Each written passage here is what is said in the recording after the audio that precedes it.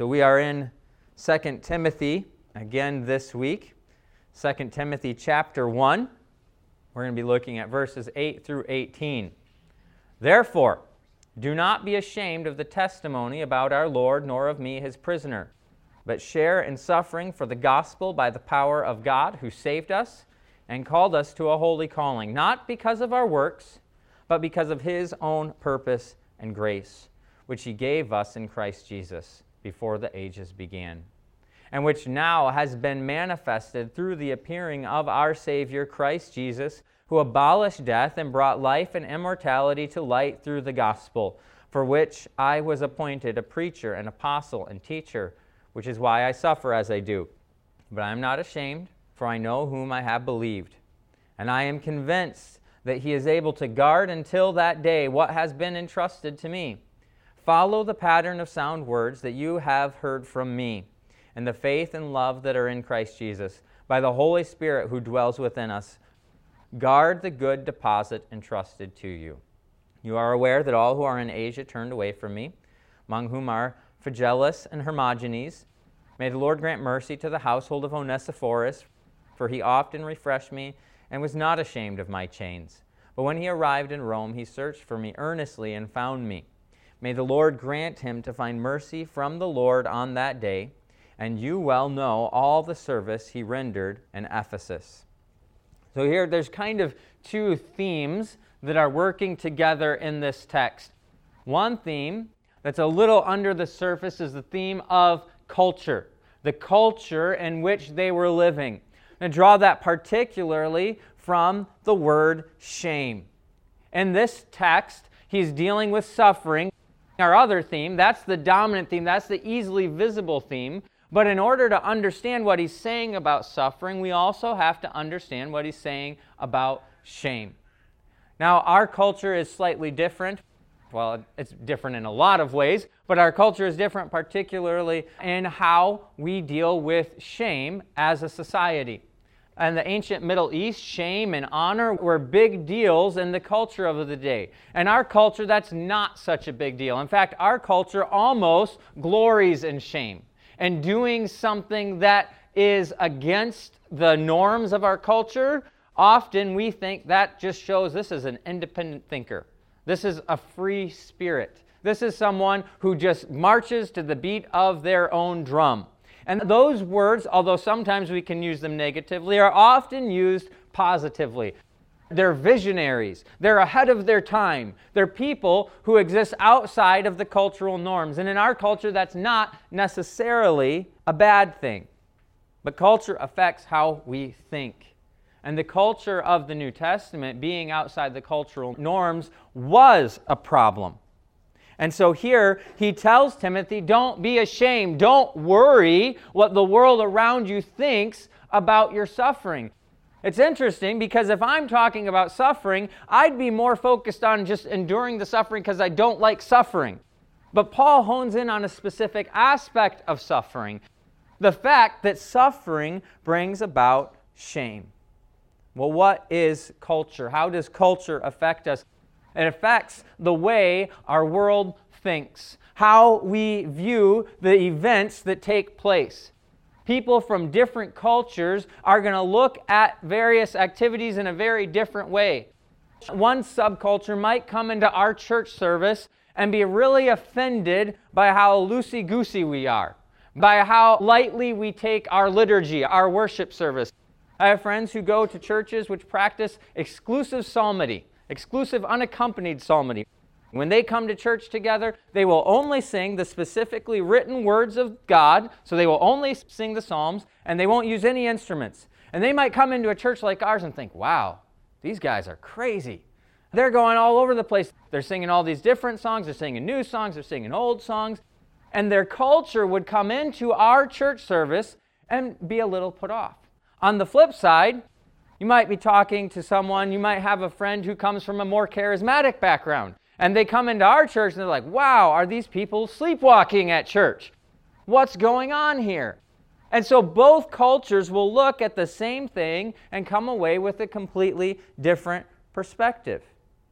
In Paul's encouragement to Timothy, He's looking at suffering, and he's thinking, how is your culture going to view suffering? Well, at that point, it's shameful. Shameful. We get culture from many sources. Regionally, where we grew up, the type of family that we grew up in, the type of media that we consumed as a child, the type of media that we consume today, the way we were educated. And all of this culture can change our value systems. Different people have these different cultural values. Some cultures really value hard work. So that workaholic, the person who's up at the crack of dawn and comes home after sundown and works all day and works hard, some of us might look at that person and say, that's the way it ought to be. They're working hard. On the flip side, some of us might have a culture that says that family is so important that we would look at a person who's working like that and we'd say, wow, that's really terrible. They're a workaholic. And two people looking at the same person might come to a different conclusion. We have different cultural values about food. We had family and from out of state, from New York. New York has a very different view of food than Wisconsin does. Here, the best restaurant in Sheboygan is obviously the restaurant that gives you the biggest portion, right? That's kind of the Wisconsin cultural value. And also, the most fried items is a contributing factor. But we bring in our family from New York, and I was trying to think of where to go to dinner. We were up in Green Bay, and I was going to take them to Kroll's. I don't know if you know Kroll's. It's kind of like your typical Sheboygan hard roll burger place where it might be butter, it might be mayo. You're not quite sure what's on the bun. And I was going to take them. I'm like, should maybe ease them in a little bit. We'll go Culver's instead. Kroll's is just too Wisconsin for my New York family because we have these different values that come from the culture we grow up in. We have different values about expenses. What is wise to spend money on? What is foolish to spend money on? Leisure, what kind of entertainment? Some of you go hunting. I think that's insane. But others of you really, really like it. We have all these different cultural values that we bring to the table. And here in Timothy's life, one of those cultural values was suffering equals shame. If you are suffering, it is a sign that you are not successful. Our values are sometimes good and bad. Our culture is different from Timothy's, but it is no less dangerous. And so when Paul is writing to Timothy to deal with suffering, he's going to get right to the root of Timothy's problem. He's not going to give him strategies for just dealing with suffering today. He's going to go right to the core and say, here is how a different worldview, here is how a different culture, a different way of looking at the world is going to allow you to suffer and suffer well. Timothy is going to be tempted by his culture to say, suffering is shameful, so I will avoid suffering. Following culture is always easy and comfortable. You can blend in. You don't stand out. People aren't going to resist you. They're not going to have a problem with you. You just kind of fly under the radar. Makes me think an extreme example of Stalin's Russia. You did not want to be noticed in Stalin's Russia. Being noticed ended in a train trip to Siberia. So you try to just not stick out. Just blend in. Don't be counter-cultural, because following culture is easy and comfortable. Faith demands that we resist culture when it's wrong and live countercultural lives which look beyond what the world around us is saying. And that will invariably result in suffering. If we are opposing the system of the world will not like it. So Paul calls Timothy to suffer. Verse number 8. Therefore, do not be ashamed of the testimony about our Lord. What's that therefore referring us back to? The previous verse where it says God hasn't given us the spirit of fear.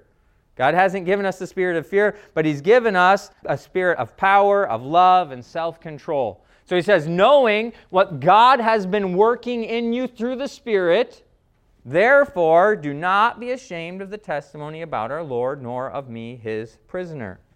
Share in suffering for the gospel by the power of God, who saved us and called us to a holy calling, not because of our works, but because of his own purpose and grace, which he gave us in Christ Jesus before the ages began, which now has been manifested through the appearing of our Savior Jesus, who abolished death and brought life and immortality to light through the gospel, for which I was appointed a preacher, an apostle, and teacher, which is why I suffer as I do. But I am not ashamed, for I know whom I have believed, and am convinced that he is able to guard until that day what has been entrusted to me. So here, in the particular cultural setting of Timothy's life, there is this tie between shame and between suffering. Where do we experience shame? It's a common emotion. We've all experienced it at various times. Just talking to one of you, and as we were watching the video about Central African Baptist College and hearing the testimony of some of these men who are going to 100% Muslim cultures, they're going to 100% Muslim areas. And I'm listening to that video, and my thought is, this guy is going to be a martyr. I wonder when it will happen. And we might experience some shame at that point.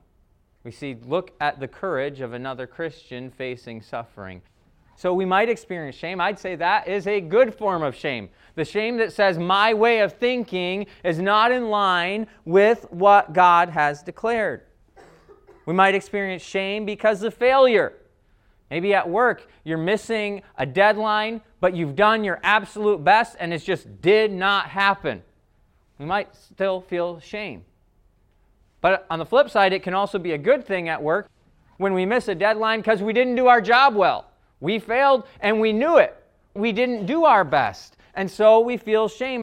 It has good and bad causes. It has good and bad reasons that maybe it should push us to change, or maybe it's just us punishing ourselves for things that we think we might have done wrong. We experience shame because we are inappropriate at times. Like if you go to a wedding wearing shorts and a Hawaiian shirt, you ought to feel shame in that situation. There is a decorum. There is a respect that is given to the people who are getting married. And so we might experience shame because we're being inappropriate, because we're breaking cultural norms. We might experience shame because of sin. An activity that we had hoped would remain a secret becomes public. Because we know that we failed. We know that we should have done better. We're angry. We're bitter. We're complaining. We're lazy. Whatever spiritual sinful failure it is, we know we should have done better. The goodness or badness of shame is based on the cause of that shame. So if shame is a good type of shame, it's because we have done something we ought to be ashamed of. We should feel a degree of shame because of our sinfulness. We should feel a degree of shame because of our laziness. We should feel shame in those situations. That is a good variety of shame. The bad variety of shame comes when we are ashamed of things that we should not be ashamed of. And so when Paul is talking to Timothy about feeling that shame that comes from going against the cultural norms, feeling that shame that comes from suffering, his encouragement to him is to get to the root of the shame. Is it good shame or is it bad shame? Timothy is tempted to be ashamed of what? He's tempted to be ashamed of the suffering of Paul. Timothy's tempted to be ashamed because suffering could show that he's failing. If you're a pastor and you're trying to reach your community, if your community is persecuting you back, that means you haven't reached your community, right? It means that they haven't believed the gospel. So even the fact that he's suffering means that he's not being as successful as he would like in his ministry. So he might feel shame. It's a sign of being rejected by the culture. He's suffering. He's being persecuted. Paul's being persecuted. Why? Because he's not just going along like a good Roman citizen. He's got to get his nose into all sorts of trouble. He's got to swim against the current. And so it results in suffering. And most people don't want to be outsiders. And so Timothy, as he sees Paul suffering, as he suffers himself, he feels the shame of his culture's pressure on him. So how does Paul encourage him to deal with that shame? Since the goodness or badness of shame is an outgrowth of the source of that shame, The way Paul deals with Timothy's shame is by turning him to the reason why he might feel ashamed. Verse number 8. Share in suffering for. What's the reason? What's the cause? What's the purpose?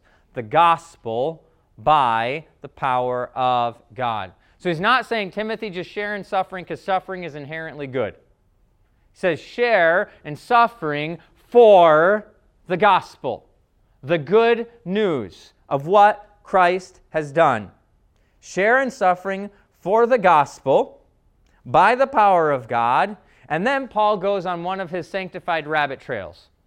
He's talking about suffering, but now we are going to get 3 verses of just straight up gospel proclamation and praise.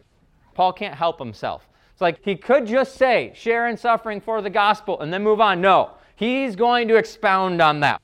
What is the gospel? Share in suffering for the gospel by the power of God who saved us and called us to a holy calling, not because of our works, but because of His own purpose and grace which He gave us in Christ Jesus before the ages began.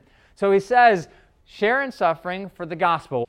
Well, what's the gospel? It's the power of God, where He has reached out and saved us, not because of our good works, but because of His own purpose from before time began, which now has been manifested through the appearing of our Savior Christ Jesus, who abolished death and brought life and immortality to light through the gospel. So the gospel has come according to God's purpose of grace, not by our works, but by His own will. And what is that gospel? It is manifested through the appearing of our Savior, Christ Jesus.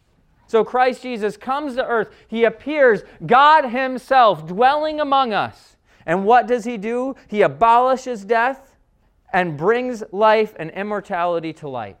So Jesus is the good news. Jesus is the power of God come to earth. He not only abolishes death, He also provides life, for which I was appointed a preacher, an apostle, and teacher, which is why I suffer as I do. So Paul says, this happened. This happened. The power of God was made manifest through the gospel of Jesus Christ, who comes to earth, who abolishes death and brings life to light. This is the gospel, and this is the gospel which I am appointed to be a preacher of, a proclaimer of. I am supposed to tell the world about the gospel, and this is why I suffer. Is there anything shameful in 2 Timothy chapter 1, second half of verse 8 through the beginning of verse 12? Is there anything worthy of being ashamed of? That God Himself has broken into creation, that God Himself has come in the flesh, that God Himself, by His holy purposes, has called us, that God Himself has put death to death and brought life to life? Is there anything shameful in that, Paul says? No! This is not something to be ashamed of. There are times when you experience shame, and you should. But when you are proclaiming the gospel of Jesus bringing life to life and putting death to death, that is not something to be ashamed of. Paul says, that's why I suffer. Because the reason for my suffering is worth suffering for. The gospel motivates Paul's suffering. So the result is, Paul is appointed a preacher, apostle, and teacher. He suffers, but when he suffers, I am not ashamed, for I know whom I have believed. I am convinced that He is able to guard until the day what has been entrusted to me.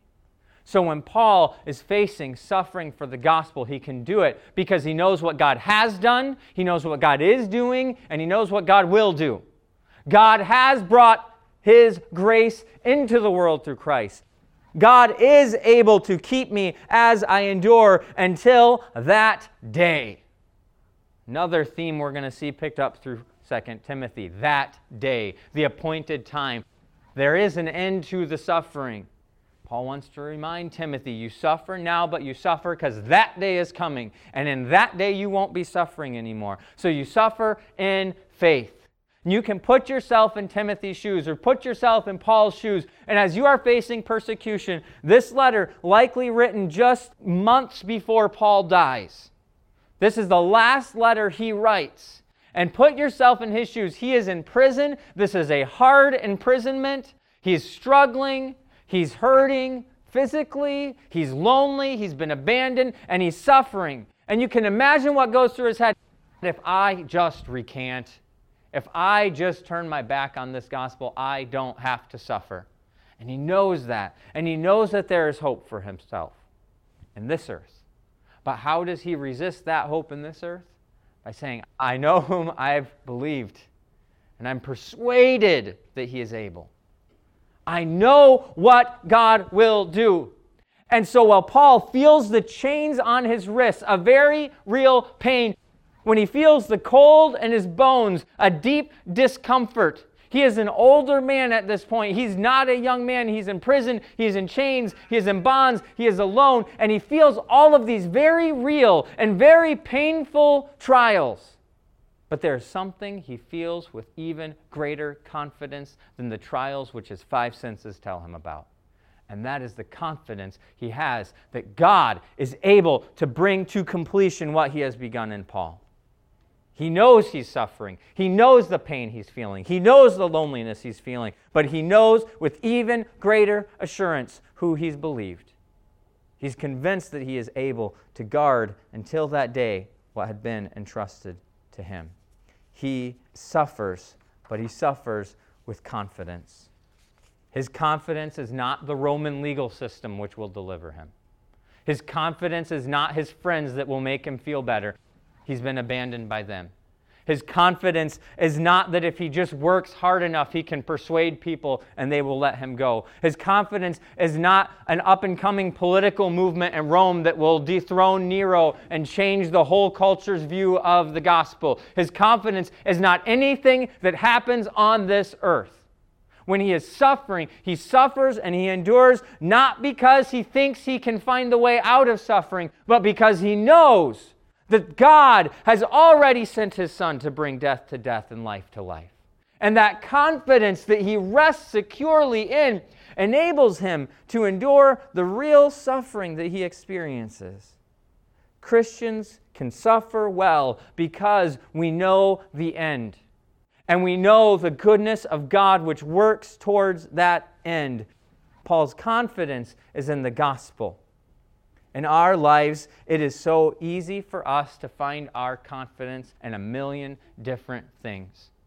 When we are beaten down, we look for hope. Maybe if I can get a better job that makes more money, this trial will go away.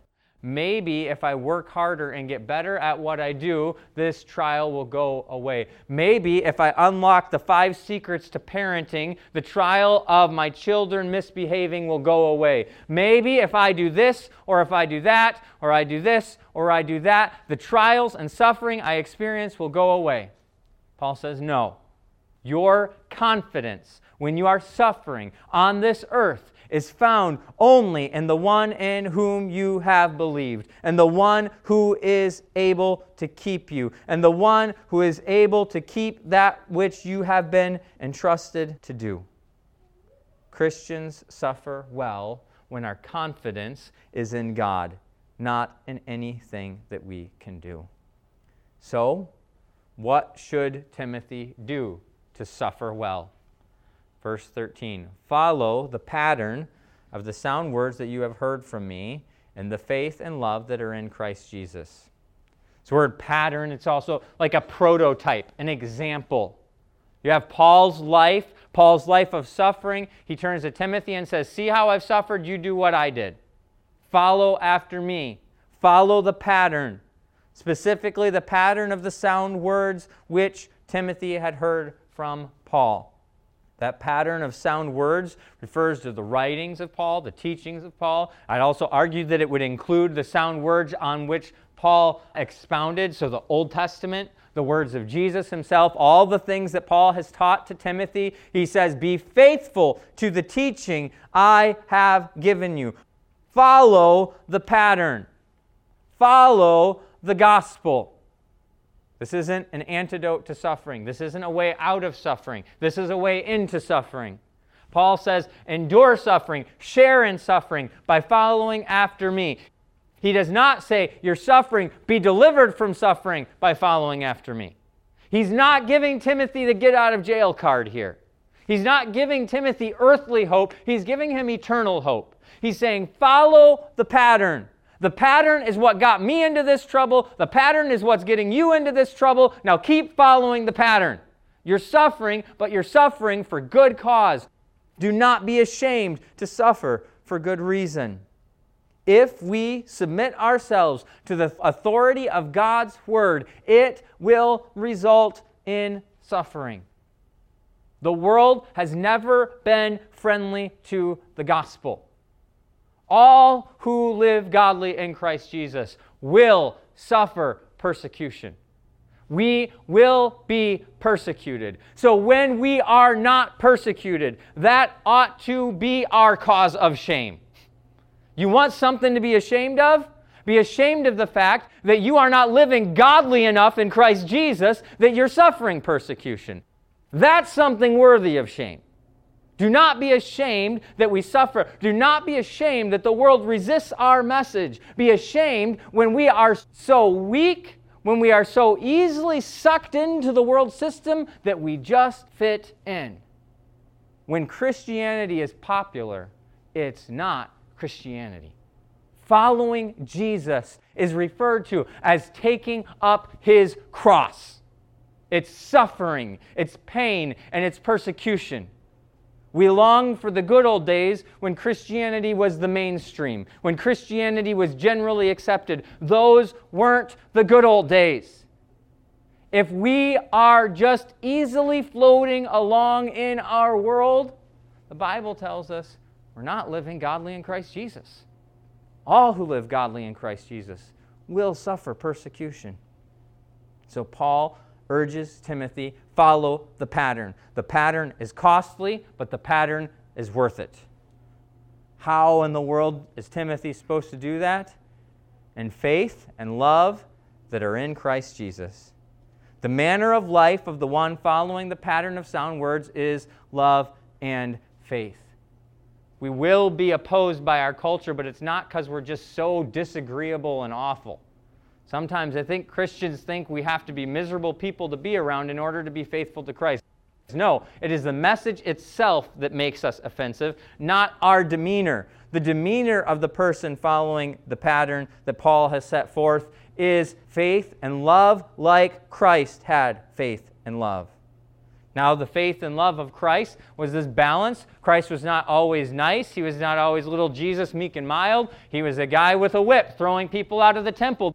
There are times for boldness, but he was also a gentle person who would eat with sinners, who would ask the Pharisees for the one who is without sin to cast the first stone at the woman caught in adultery.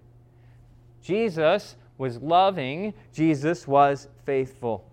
And the one who follows the pattern of sound words will follow that pattern as well. We will be characterized by our faith, by our confidence in God, which allows us to take risks knowing He is in control. And also, we will be characterized by the love which Jesus Christ so demonstrated. But there is also great hope in this text, because we do this in the faith and love that are in Christ Jesus. But as Christians, we also have Christ Jesus in us. We are following after Him, but He is indwelling us. We are in Christ. Faith and love are in Christ, but so are we.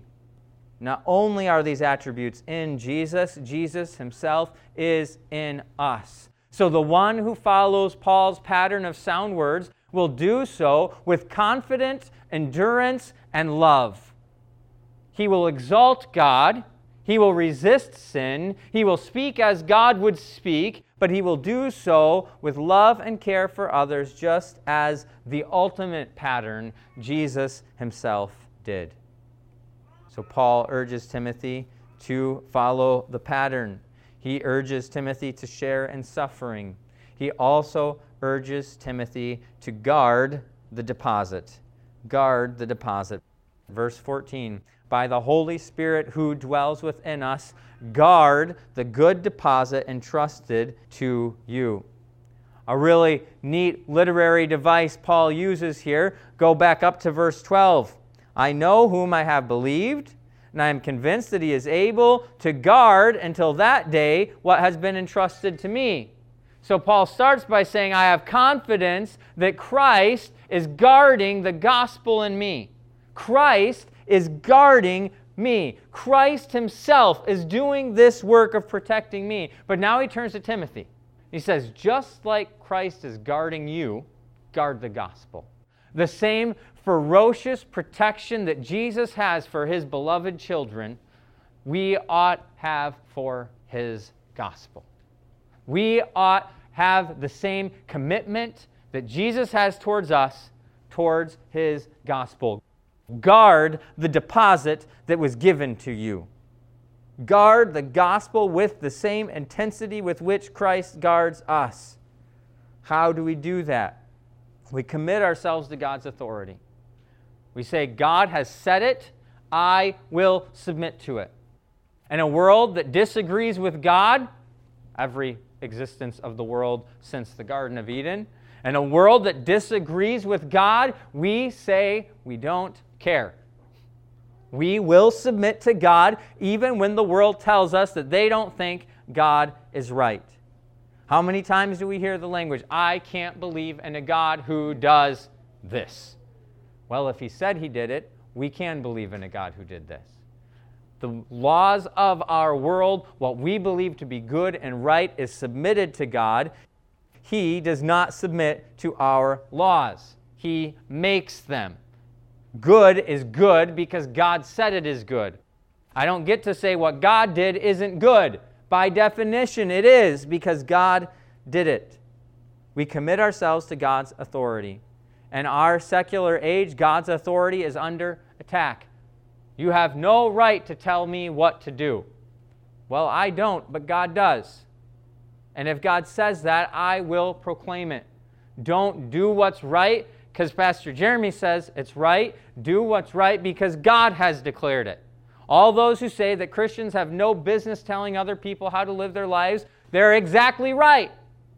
But if we proclaim what God has said, God has every business dictating what we do with our lives.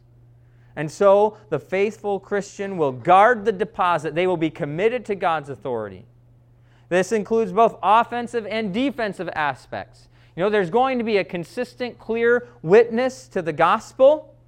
We understand the gospel and we proclaim it. That's a part of guarding it. But there's also a defensive posture where we recognize the gospel, which says all people are sinners and cannot save themselves, is going to be offensive to everyone in the world. Because at the very heart of the gospel is the declaration that I am not good enough. And that's going to be offensive. So we must be prepared to be defensive of the gospel.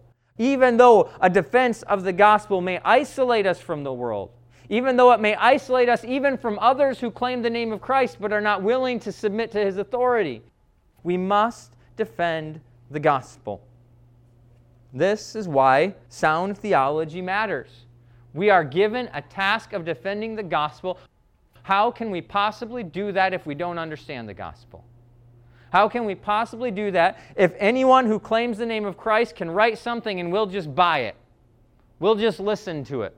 We must know what God has taught. We must follow the pattern of sound words. This book is going to go on and it's going to focus on the authority of Scripture. It's going to focus on the need to hear the Word of God and hear it well. And as it makes that transition, we then have a responsibility to listen and to defend the gospel that God has revealed to us. We cannot guard what we cannot identify. If we do not know what the gospel is, how can we possibly guard it? How can we possibly defend it? We must know what God has said in His Word. We must do the hard work of learning theology. We don't all need to be PhDs. We don't all need to be writing dissertations defending intricacies of theology, but we all ought to have a good grasp of the fundamentals of the faith. what is the Bible? Who is God? What does God do? What is salvation? What is grace? All of the components of what God has revealed about Himself as Christians that cannot be outsourced. You can't just say, well, hopefully I can find someone to ask at the right time. We must all be doing the work. We are called to defend the gospel. Therefore, we must identify the gospel with clarity. This text is filled with imperatives.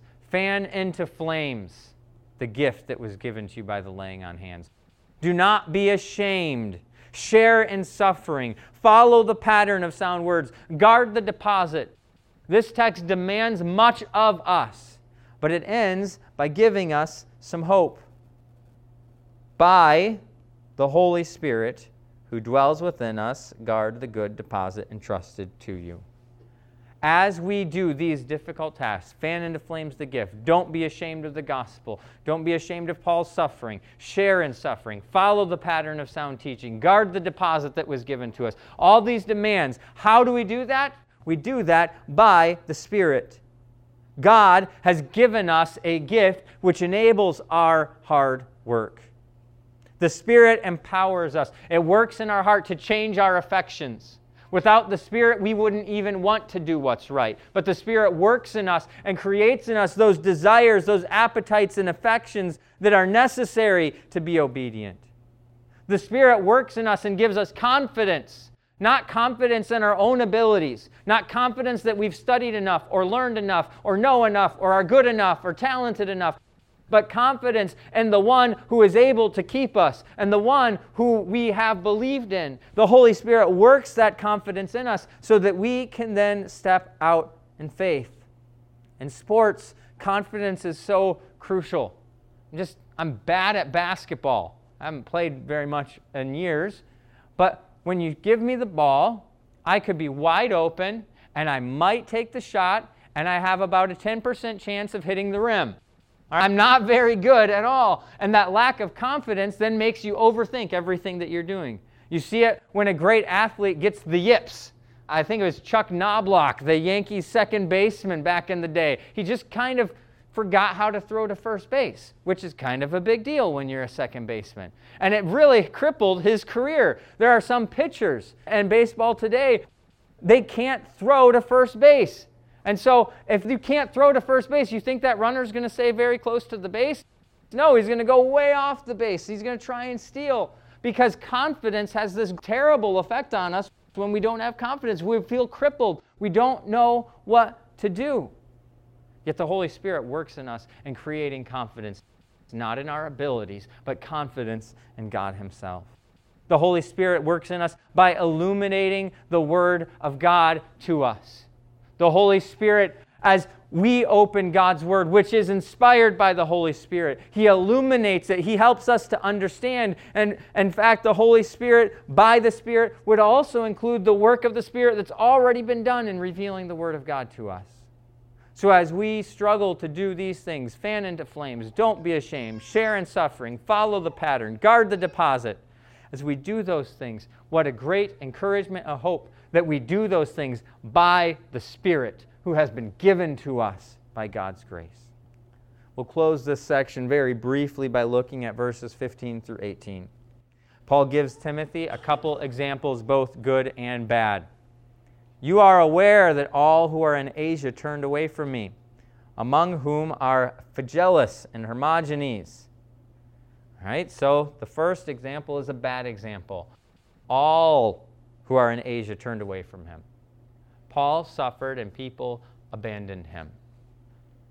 They've turned their back on him. What a ministry Paul has. He accomplishes so much. He spends years sharing the gospel. He has great success. Yet here at the end of his life, it says, all who are in Asia have abandoned me. And this is a warning to Timothy.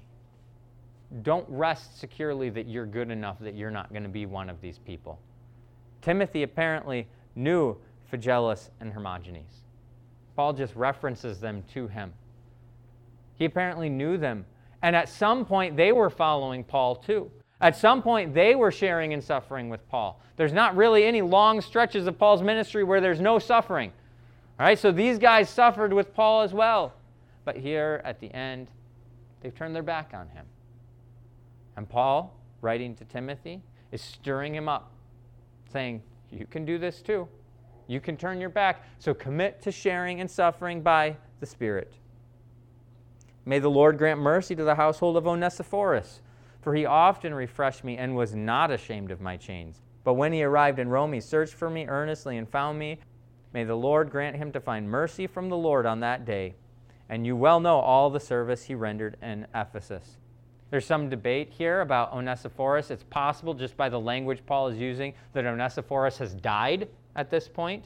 Remembering him before, that would make a little more sense with Paul saying, everyone has abandoned me, but here's this guy who hasn't abandoned me. Perhaps he has died. And so Paul gives a kind of positive example to Timothy. Timothy, make your choice.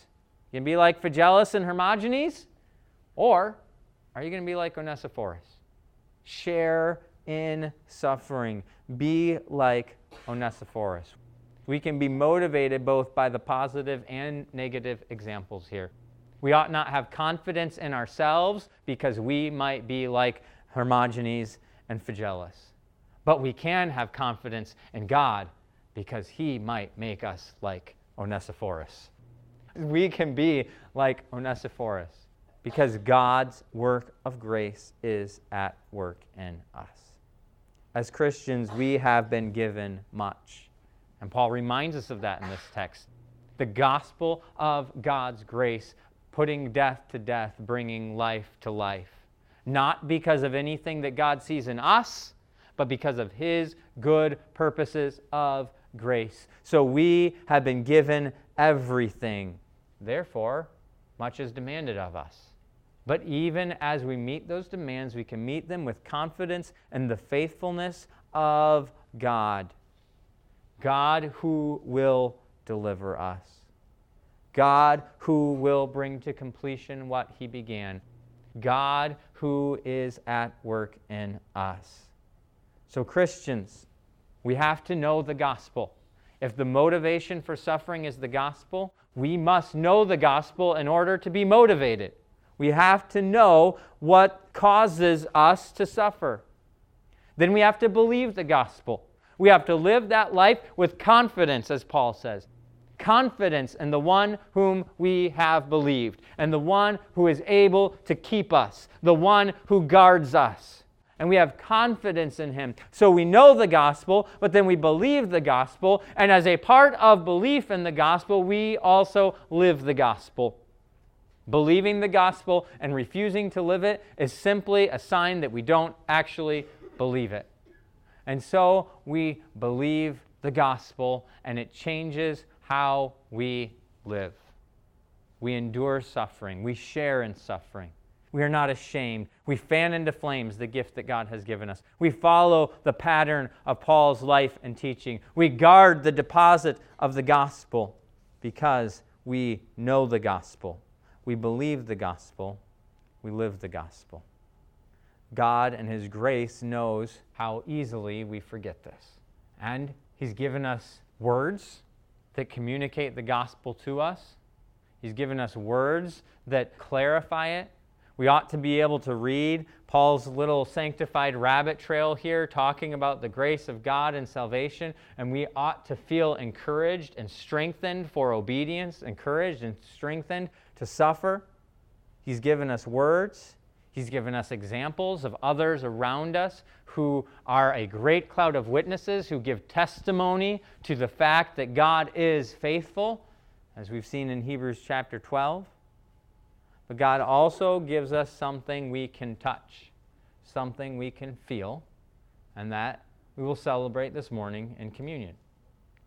You see, if we're supposed to suffer well because of the gospel, what a wonderful, gracious gift of God that he makes the gospel visible to us when as a church together we remind ourselves of the sacrifice of Christ in communion. This observance this morning ought to be fueling our fire.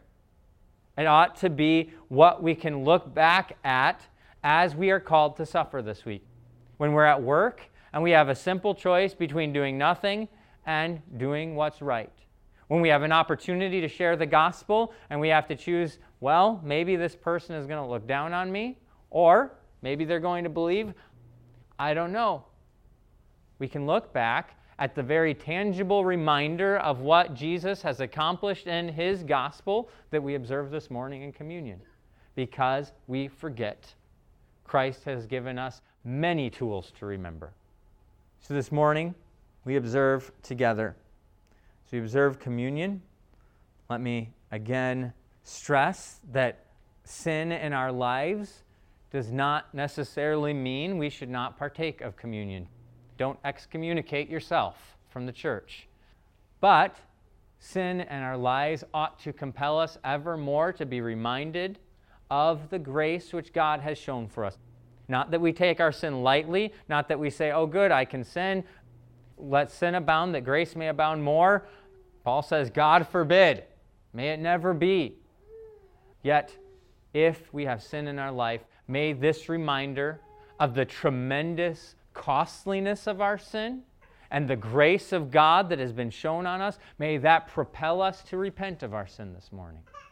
May we examine ourselves before we partake, that we are responding correctly to what God has done for us, that we are fanning into flames, that we are not ashamed, that we are sharing in suffering, that we are following the pattern, that we are guarding the deposit. May that be fueled by this reminder of the God of grace who gave his body and blood for us. So at this time, I invite you to come forward. We practice close communion. You do not need to be a member of our church to partake. We only ask that you are a believer in Christ, that you have trusted in Christ for your salvation. So come forward, gather the communion, return to your seats. We'll take a few minutes to examine ourselves, as Paul encourages in 1 Corinthians 11, which time we'll partake all together of the Lord's Supper.